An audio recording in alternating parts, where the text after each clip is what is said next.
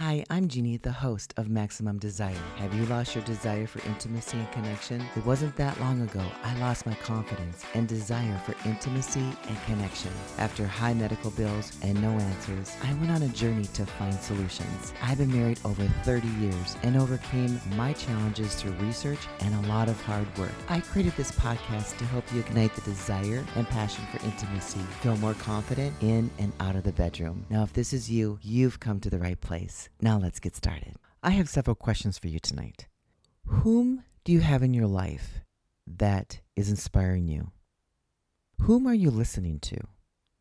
If you have a desire to be passionate in bed or in your workplace or in your career, who are you listening to? Who's encouraging you?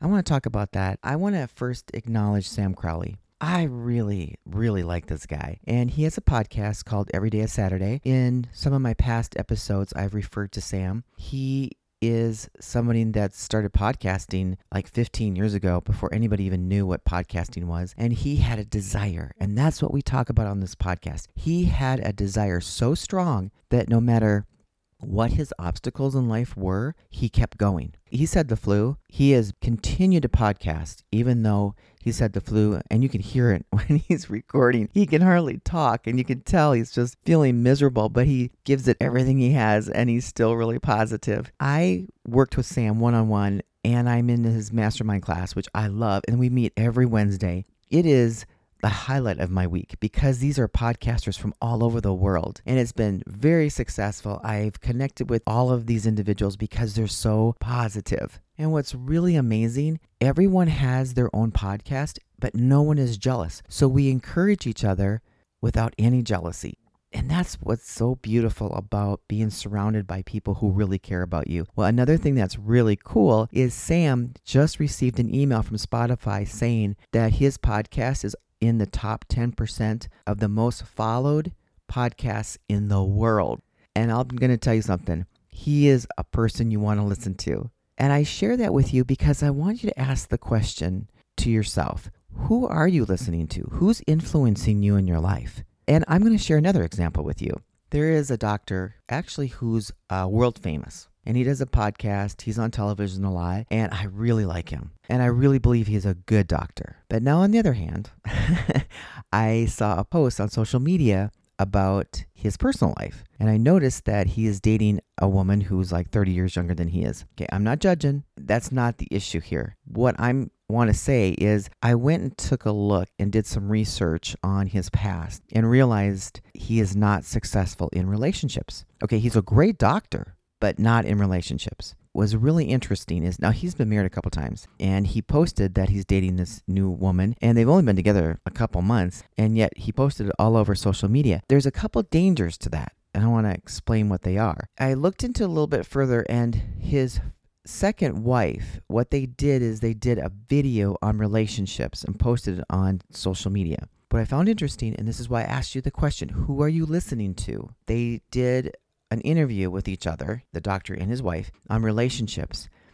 They are giving relationship advice, and neither of them have a track record of having successful relationships. But when I listen to the interview, they say the right verbiage, all the correct lingo. That sounds good. But in practice, they're not doing it.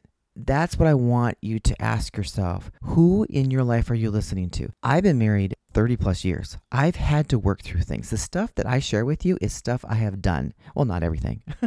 I mean, let me just clarify here. I'm just educating you so you can use what you want. But the point I'm trying to make is I have a track record of being in a relationship for 30 plus years and making it work. So who are you listening to? I listen to Sam Crowley. He is outstanding in what he does. There's a lot of people doing podcasts. They'll start out and they stop and they don't publish another episode. This man has been doing it for 15 years and hasn't stopped. He has done it when his kids have been sick. He had a daughter in the hospital. He kept podcasting. There are other people in my mastermind group. Same thing. They have had horrible situations happen in their life and they keep podcasting. And you would have no idea their personal struggles. And yet they keep going because they have that desire. Are you listening to people that are practicing what they preach?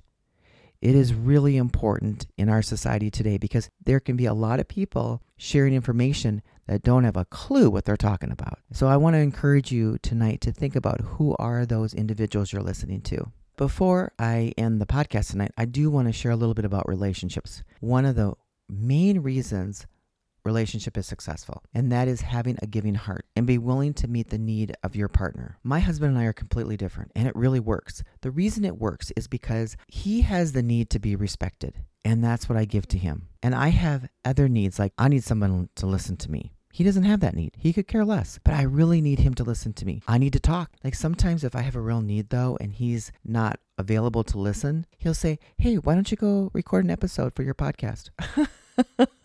On the positive side is that he does listen to me because that's a need that I have, and he fulfills that need. He fills the need of being there for me when we go out and I have a person there with me, a companion. He's right there for me. When I have really hard days and I just need someone to talk to, he's there. That's a need that I have, and he's giving of his time to listen to me. You need the other person to be giving just like you're giving.